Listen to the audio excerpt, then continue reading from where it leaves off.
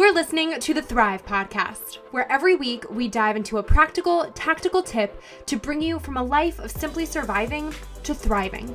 It's personal development for the everyday girl who is done with coasting through her days, done with feeling like she's missing out on the deeper meaning of her own life, and done with mediocrity once and for all.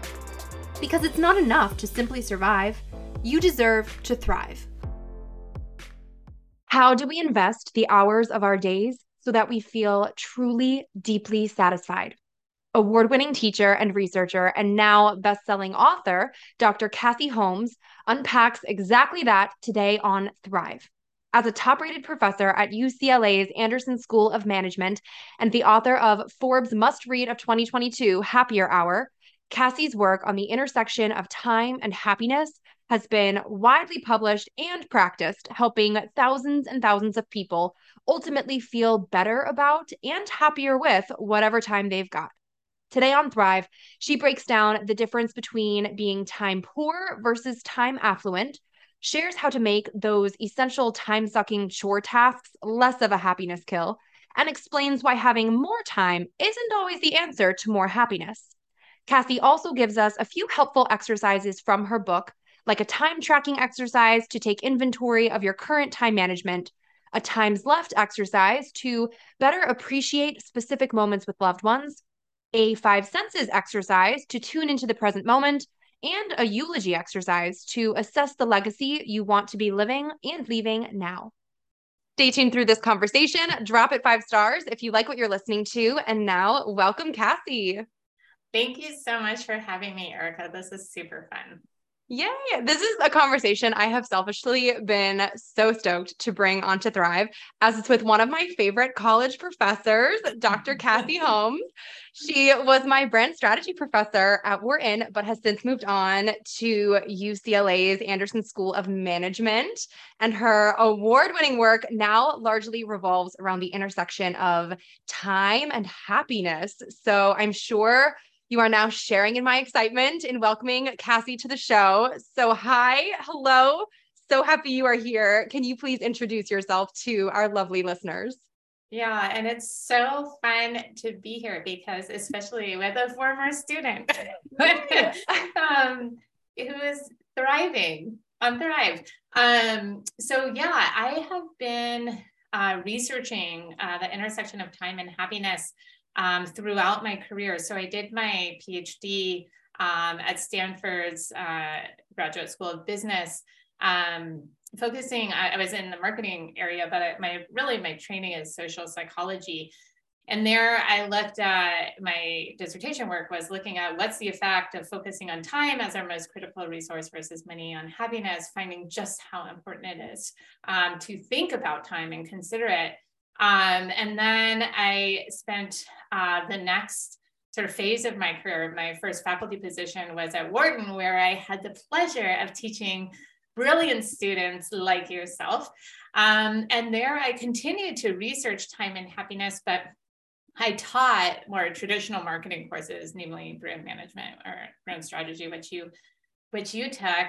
And then being a Southern Californian and having young kids, I decided that I want to move back to sunshine and in Southern California. And so I moved to UCLA about 6 years ago, where I have continued to study, research time and happiness, but I've also actually developed a course where I teach it. So pulling all of the empirical insights together, both from my own research as well as that of my colleagues in behavioral decision-making, social psychology, marketing, organizational behavior, to answer the question of how should we be investing our time so that we feel happier in the day-to-day, as well as more satisfied and fulfilled about our lives overall, including our professional lives. And this course, which is called Applying the Science of Happiness to Life Design, has become one of Anderson's most popular electives for our MBAs. And when seeing the amazing effect of learning these learnings, these empirically based learnings to my students' lives. When I was asked or approached about writing a book, I was like, yes, because then more people can benefit from these insights. And so Happier Hour, which is my new book, and I'm so excited about it being out in the world and hearing, like I've started hearing from readers just how impactful it's already being for them. And so I'm super excited about it all. Yes, as you should be. It's also, isn't it already a bestseller and a Forbes must read of 2022? Like, major congratulations. That's awesome. Thanks. So it's called Happier Hour: How to Beat Distraction, Expand Your Time, and Focus on What Matters Most, which is incredible. What brought you to the point of wanting to create this and bring it to the world, and why now especially? Yeah, well, as I said, when I saw the impact of the course, which is very much, the book is sort of bringing that course in a reader-friendly version to folks, I wanted to sort of spread the impact.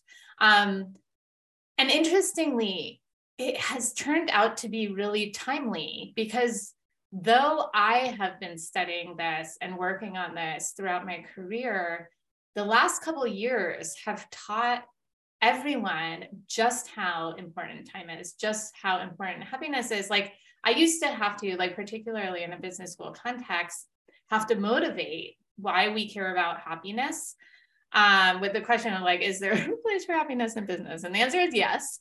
But the last couple of years with the pandemic have taught us that, like, with anxiety rates as high as they are, depression rates as high as they are, burnout rates as high as they are, both individuals and organizations recognize just how important our emotional well-being is, and we need to take care of it.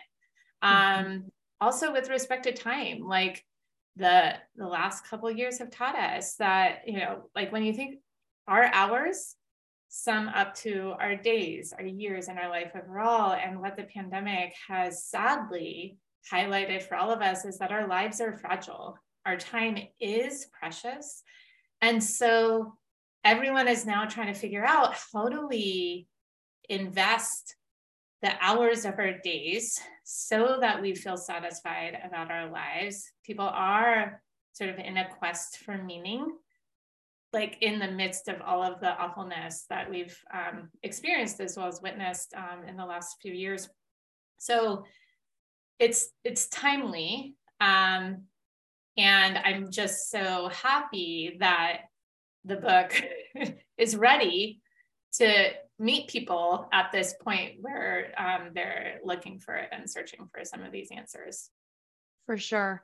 And as a mom now myself, and I'm sure you can relate and agree to this too, I feel like something I hear the most is, oh, I just don't have time. So I know you say in the book too, time isn't actually just the problem, but it's also the solution. So can you unpack this for us and maybe debunk the myth of, oh, I just don't have time to do all of the things? But that feeling of I just don't have time is a serious one. And it's actually, I share the opening story in the book is me earlier in my career, where I felt that way. And it was like back when I was living in Philly at Wharton, and it was just one of these crazy days where, like, I took the train up to New York to give a talk, a research talk. And then I had these like back-to-back meetings, this colleague dinner.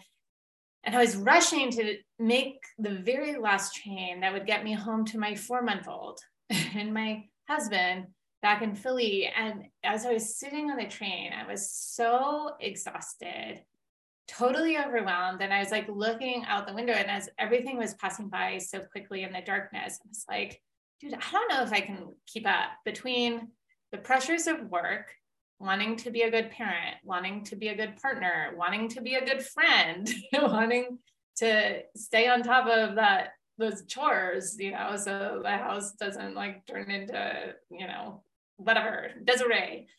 I was like, there simply aren't enough hours in the day to get everything done. And this sense, and actually what we refer to it in the literature as time poverty, feeling time poor, is this acute feeling of having too much to do and not enough time to do it.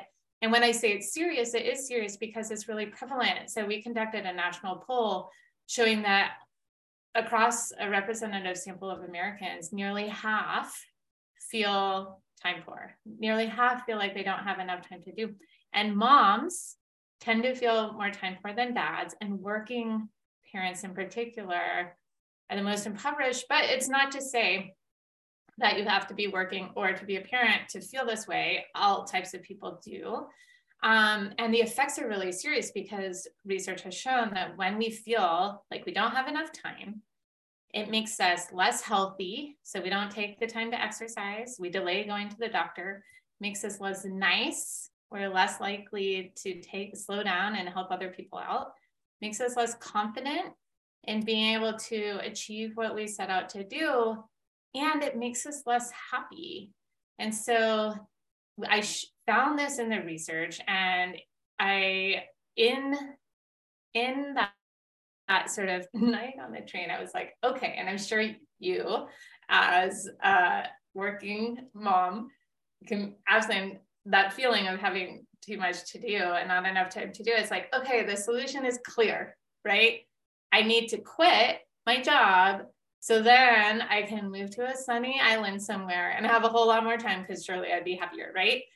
And we all have this, like, I guess the only thing I can do is quit. And so, but I was like, before I quit, like, the question is, are people who have a whole lot more discretionary time happier? We tested this empirically. And so we looked among tens of thousands of working and non-working Americans. There's American Time Use Survey data where it captures a typical day for them. And what we did was we calculated how much time they spent on discretionary activities, related that to their happiness. And what we found was really interesting because it was like a upside down U, or like an arc or a rainbow. So yes, with too little discretionary time, too little time to spend doing the things you want to do, people are less happy. So that is that state of me on the train, the state that you can absolutely and do empathize with, sympathize with. But what was really interesting and maybe surprising is that folks with too much discretionary time were also less happy. And that was because we want to be we are averse to being idle. We want to spend some of our time with something to show for how we spent that time. And so when we spend, have days with hours upon hours of nothing to show for our time, it makes us less satisfied and less happy. So, and also in this arc of rainbow, there's this like broad swath where it's actually pretty flat. And so what it suggests is it's not about how much time you have, and also it's not, you won't be happier if you have a whole lot more time. It's really how you invest the time you have. So getting to your question, time is not just a problem. It is a problem because it feels really limiting. It can be really limiting, but it's a solution because the way you feel fulfilled and satisfied at the end of your day is by investing the hours that you do have in ways that feel worthwhile, and minimize the time and spending that time in ways that feel like a waste. Something I love in the book too is how many actual exercises and really practical takeaways you have to kind of put all of this into action. Can you walk us through the time tracking exercise specifically? Yeah. Because I feel like that's a really great starting off point for everyone to actually take inventory of how they are using their time on a day-to-day basis. Yeah, and I'm so glad you asked about that exercise in particular, because, when I just said that the answer is investing more time, maximizing more of your time on activities that are worthwhile, minimizing the time you spend on activities that feel like a waste. And then the question is always like, well, what are those worthwhile activities? What are those wasteful activities? And what the time tracking exercise does is it allows you to identify for yourself what are those activities that are worthwhile? What are those that are waste? So what time tracking is over the course of a week, and there's a worksheet on my website that you can use, but you can do this otherwise. And in Happier Hour, there's these more detailed instructions for how to do this and analyze the data. But basically what you're doing is every half hour, write down the activity that you did, like how you spent your time, and be pretty specific, not just like work, but what work are you doing? Because for me, you know, like an hour that or a half hour that I spend writing on like working on my book, for instance, versus an hour that I spend in a faculty meeting, those feel very different.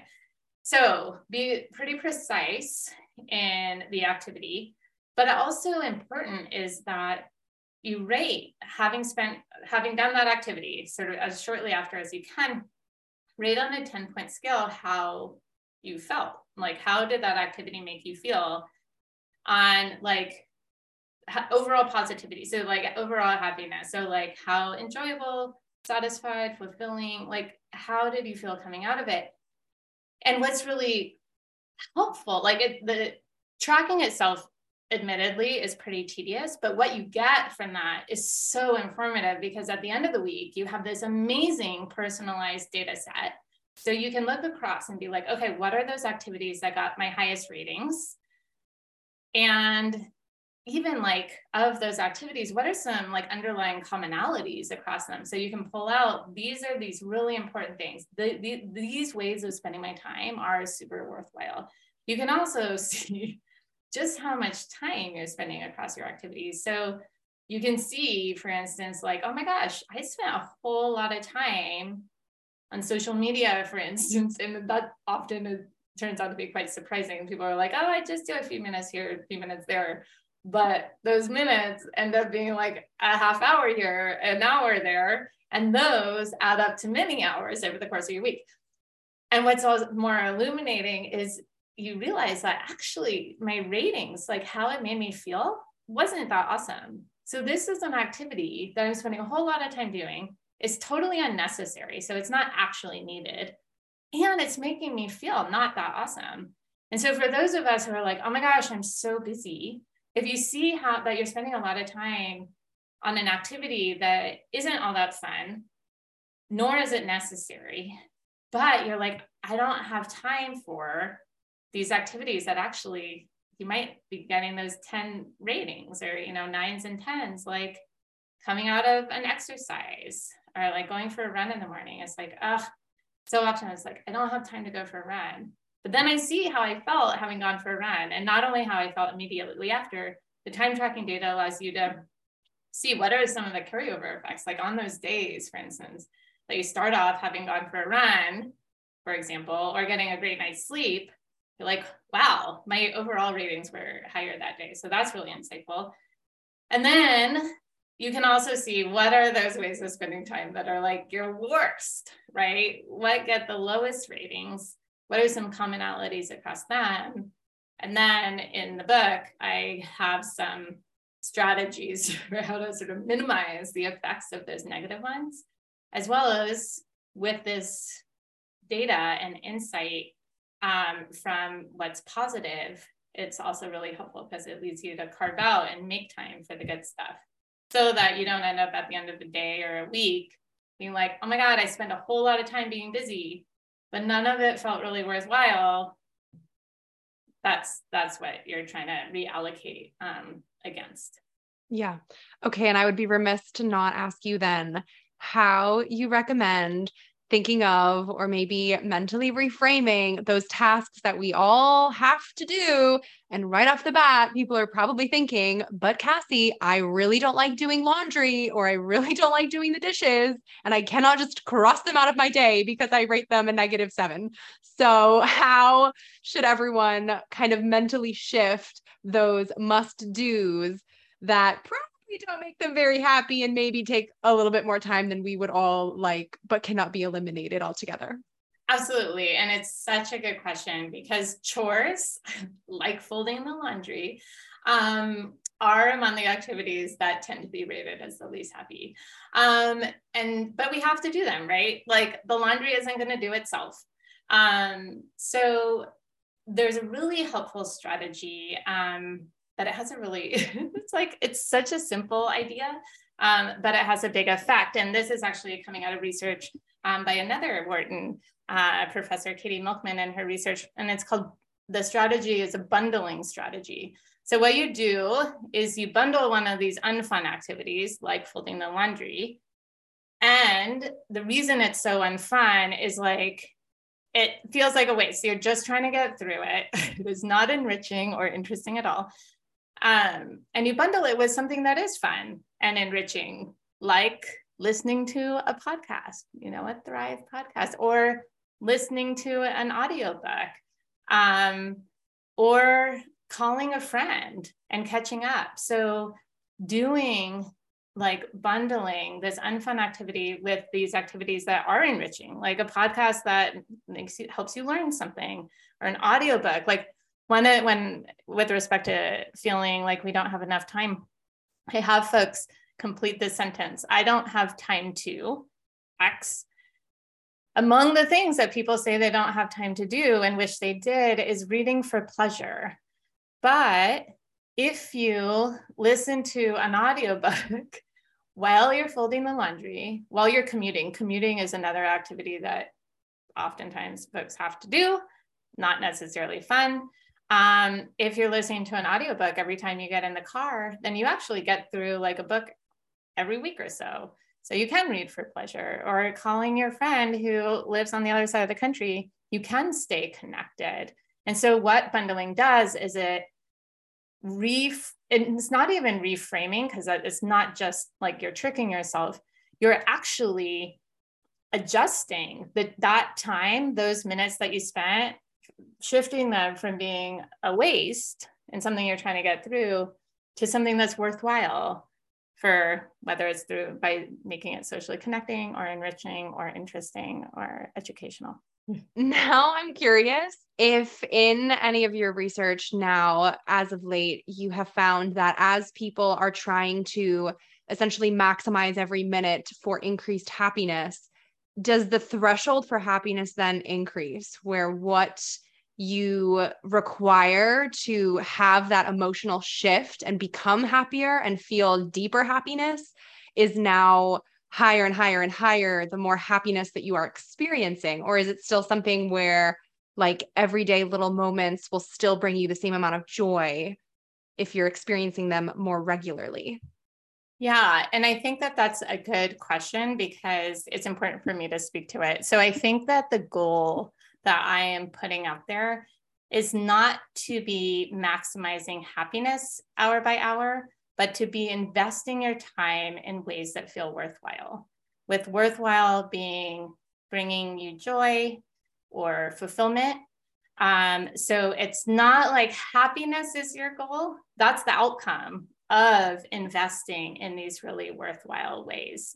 And it's not just, actually speaking to the second part of your question of like, do we stop noticing these sort of simple pleasures if it's like we're sort of like always in it? And there is work that shows the effects of what we call hedonic adaptation. So this is that as you get exposed to things over time, like after repeated exposure, you do the same thing again and again, or you see the same person again and again, it stops having as intense of an effect on your emotional experience. And so that is, we get used to things over time. And the fact that we hedonically adapt is good, because it means that when bad stuff happens, it stops having quite as strong of or intense of an effect on us. So it helps us be resilient. But it's bad because when we have repeated exposure to good stuff, like these simple pleasures of, I don't know, waking up next to your partner or putting your little one to bed, or having a conversation with either of these like most like your favorite people, like day in and day out, these everyday experiences, we get used to them such that we stop noticing them. And that's really crummy when it's these day-to-day experiences that there's so much potential joy in them. And so we, miss out on those potential joys just because we've gotten so used to them that we're not paying attention or we're distracted during them. So research shows that we're actually distracted half of the time. So in Happier Hour, I have exercises that aren't only to help identify what activities you should spend more time on, but also how do you engage in those worthwhile activities and actually get the most out of them? How do you make it so that you don't miss out on those potential joys that are right there in the time you're already spending?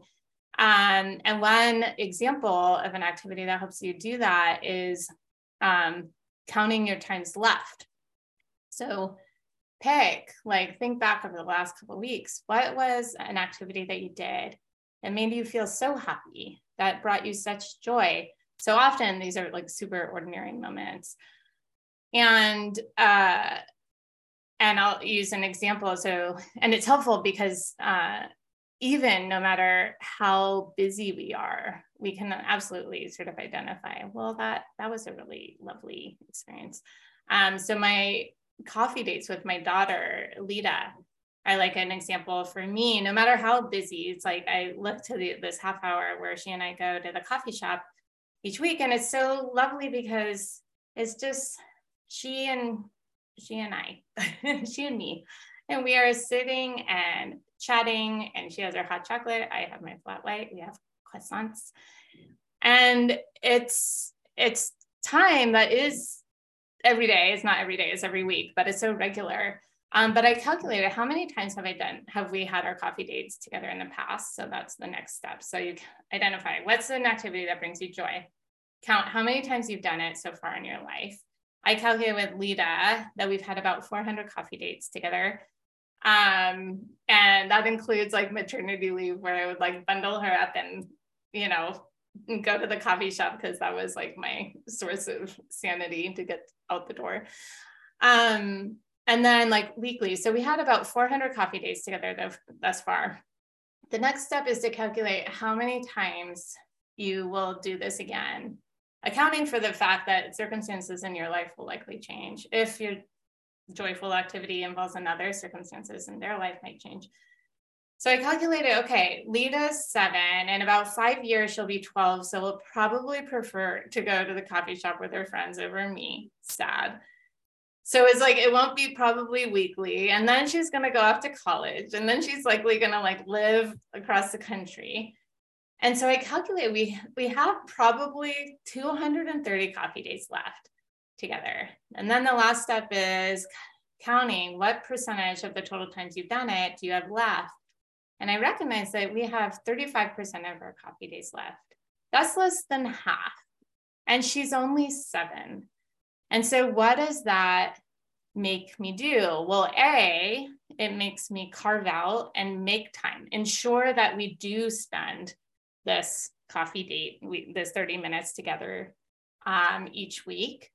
So it is about the activity, but what it also makes me do is pay attention, right? It's like my phone is away. That to-do list that is running through my head gets quieted. So, and I'm paying attention. So I'm not missing out. Like, yes, this is a regular activity, but it's not regular. It makes me pay attention and realize how precious and savor it and cherish it. And also recognizing that it's just 30 minutes, but it has an effect beyond those 30 minutes. So it's like all the time we spend each week anticipating, like looking forward to it. And then we spend the time, that 30 minutes where we're totally in it. And then we remember it. We reflect back. And so if, you ask me, how happy are you? How satisfied are you in your life? It's like, absolutely. Because what I think about is like my relationship with my daughter, who I love her so much. And we are close and connected, despite the fact that I am working my butt off, in my profession. And we have all these other activities, in our lives. So I think that is I apologize, I forget what I was answering, but it's important for all of us to recognize it's not just the activity, it's also how we engage in the activity that matters. I love that. Can you also share with us the five senses exercise? Because I love the overarching idea of helping you be more connected and more present in the actual moment to get so much out of it. Yeah. And the five senses meditation is so helpful, because what meditation does is it helps you sort of quiet the distraction, pull your attention to the here and now. I am terrible, I'm like a terrible meditator. I can't do the sit still and be really quiet. So the five senses one is a very helpful one, because it allows me to sort of be out in the world. And actually I do it with my kids, which is really fun. And so what you do is first identify five things that you see. And you can do this, either say it out loud to yourself, say it to yourself in your mind, or if I do this with my kids, so we each go around and we say what we see. So 5 things you can see, 4 things you can hear, 3 things you can smell, 2 things you can touch, and 1 thing you taste. And it's not a long meditation, but what it really does is it grounds you in your current environment. It makes you experience the present, because often what we're distracted by is our thinking. And for us parents, moms in particular, planning for what's next, what's in the future. And with that comes anxiety. And so it's this practice. And so meditation across the board is a practice that then you can apply as you're doing any activity so that you are more present. Because not only are we distracted all the time, or not all the time, at least half the time, research also shows that we're happier when we are not distracted. We are happier when we are paying attention to what we're currently doing. Yeah. It makes so much sense when you think about it, but I feel like it takes so much effort and more effort as technology increases and just as time continues on. It's just so funny how it takes so much more intention and effort for people to get present and stay present in a moment, because there are so many different things vying for our attention at any given moment. So even just little reminders of tuning in, I think, can make such a big difference for people and are so appreciated. So it's wonderful. Can you walk us through time affluence too? Because I think you kind of touched on the flip side of that with time poverty earlier, but I know you also have some helpful tricks and tools up your sleeve for becoming more time affluent. So drop us some of those as well. Yeah. So the time affluence is basically, as I talked about, this sense of being limited by time when we feel like we are time poor. And time affluence is removing that sense of limitation. And when it's important to recognize the way that you can do that. So removing the sense of limitation so that you feel like you can indeed accomplish what you set out to do. Now, ways to do that are to increase your sense of being able to accomplish what you set out to do. For instance, exercise. As I mentioned, exercise is one of these things that we neglect when we feel time poor, but it has been shown to be a very effective mood booster, offsetting anxiety, but also increasing self-esteem. And so when you go for a run, for instance, for me, I keep using the example of going for a run because that's my source of exercise that I find enjoyment from. But, it can be, lots of people have different ways of exercising that is they're more enjoyable for them. But for me, going for a run, it's like, the night before, I'm like, oh my gosh, I don't have time. But when I make the time on the run, it's like there's this shift of like, oh my gosh, I can do it. And so I go back from my run and I'm like, yes, bring it on day. Like, it lessens that sense of time scarcity, making me feel more time affluent. I also have research that shows that giving time can sort of give you time. So another thing that we neglect doing, as I mentioned before, when we don't feel like we have time, is actually spending time to help others out.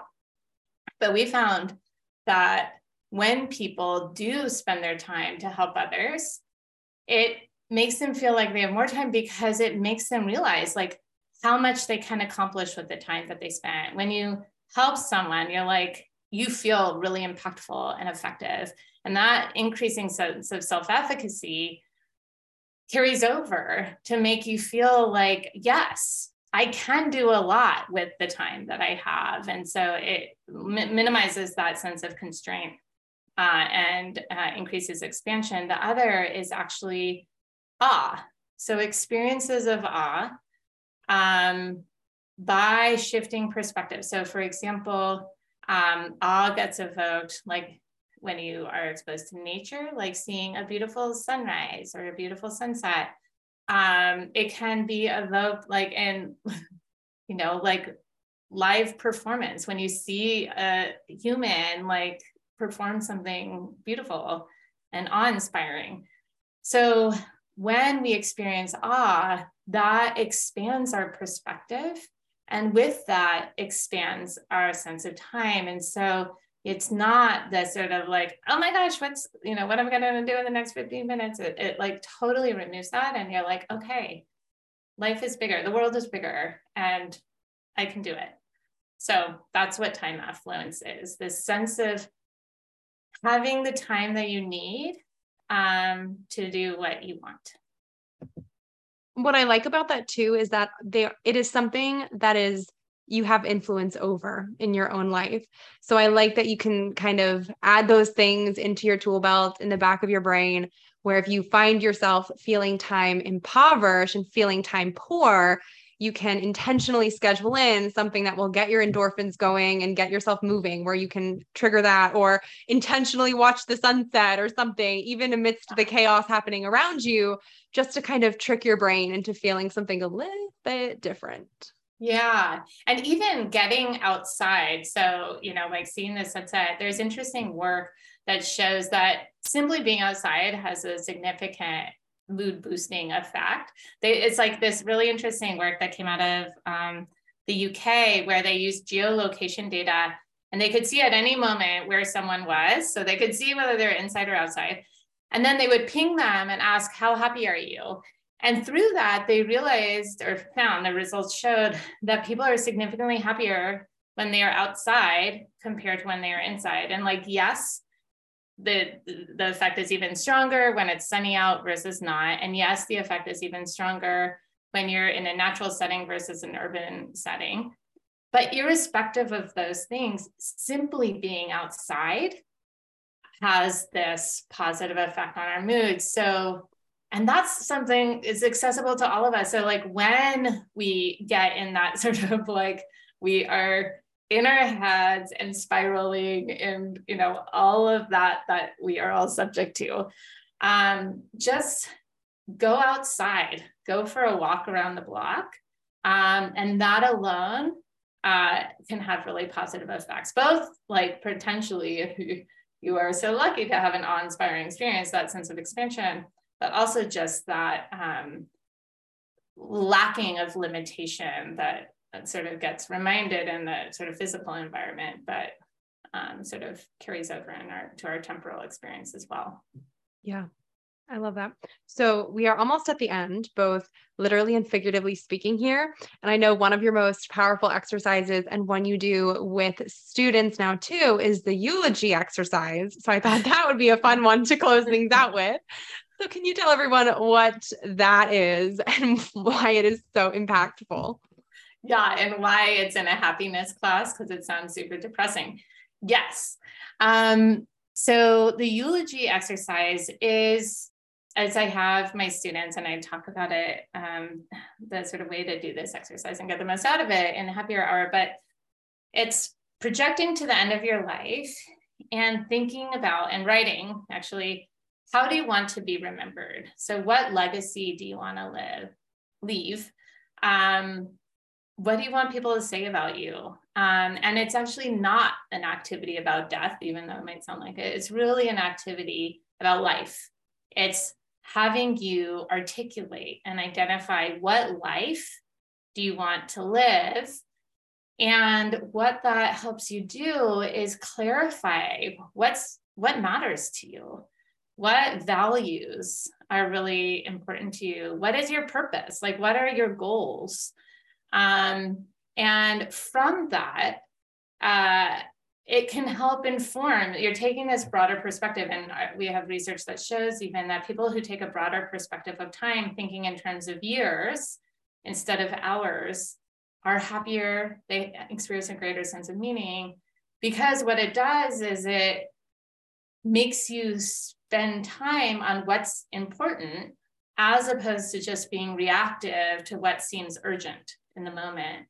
And by taking that view of your life overall, it informs how you spend your upcoming hours. So it's absolutely an impactful and helpful exercise. I would think it also helps you give yourself a little more grace, because when you're looking at it and taking that bird's eye view, you're probably not as hung up on the little details or the perceived failures of your day-to-day life. And you're able to step back and be like, all right, I can let that go, that I can let that person go, I can let whatever go, because it doesn't actually matter in the grand scheme of things, which letting all of that stuff go probably also positively correlates to your happiness levels. So Absolutely. Yeah.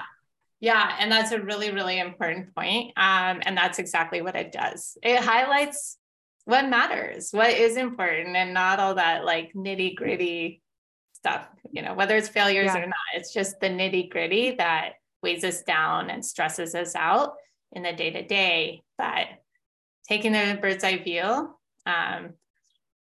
it sort of pulls that away. I love that. Well, Cassie, in closing things out, I want to ask you a question I ask all guests on Thrive, which is, what does thrive mean to you, and how do you strive to thrive in your everyday life? For thrive, what it means to me is I've identified sort of through this process and using some of the exercises that I share, is that my goal, my purpose is to create knowledge about what makes people happy and disseminate knowledge about what makes people happy. And so I feel like I am thriving and creating happiness around me. I feel like I am thriving when I am investing my time in ways that are aligned with this purpose. That's awesome. I love that. Are your kids on board with that too? Like, do you feel like they are aware that you're like a happiness guru and that it's super cool that mom's really tuned into happiness? They totally are. And that's actually been a learning too. I mean, they're a lot in the book, so they're the beneficiaries of me doing this work and sort of living it. But as I actually, this I know wasn't a question, but I think it might be helpful for folks who are trying to do the parent as well as profession thing, is that I have brought my kids into it, and so that they can see me doing the work. So I bring them and have brought them to me giving lectures or talks. They came with me to New York for my book launch. And with that, what they can see is what I'm working so hard to do. It's not just me spending time away from them. I am doing and am like working really hard at something I really care about. And when they see that, they care about it too. And they're like super proud. And it's really cute. And it makes all of this so much more rewarding. Yeah, it's awesome. You're setting such a good example and leaving such a cool legacy for them, which is really, really admirable. So that's awesome. Awesome. Well, you're doing great too. Oh gosh, thanks. Tell everyone where they can find you online to connect with you more, but also grab a copy, of course, of Happier Hour. So you can get your copy of Happier Hour anywhere, including Amazon and most local bookstores, but Amazon is an easy way. And then my website is www.cassiemholmes.com. And there is a lot of stuff about my research, where I am right now, more information about the book, as well as the time tracking exercise, which we talked about, as well as ways you can contact me. And I'm not actually on social media so much, other than LinkedIn. So you can also connect with me on LinkedIn. Wait, before you go, make sure you're subscribed to never miss an episode of Thrive. Drop 5 stars on your way out if you like what you just listened to, and come join the party on Instagram at thrive.podcast to stay inspired and thriving all week long. Thanks for tuning in. It's your time to thrive.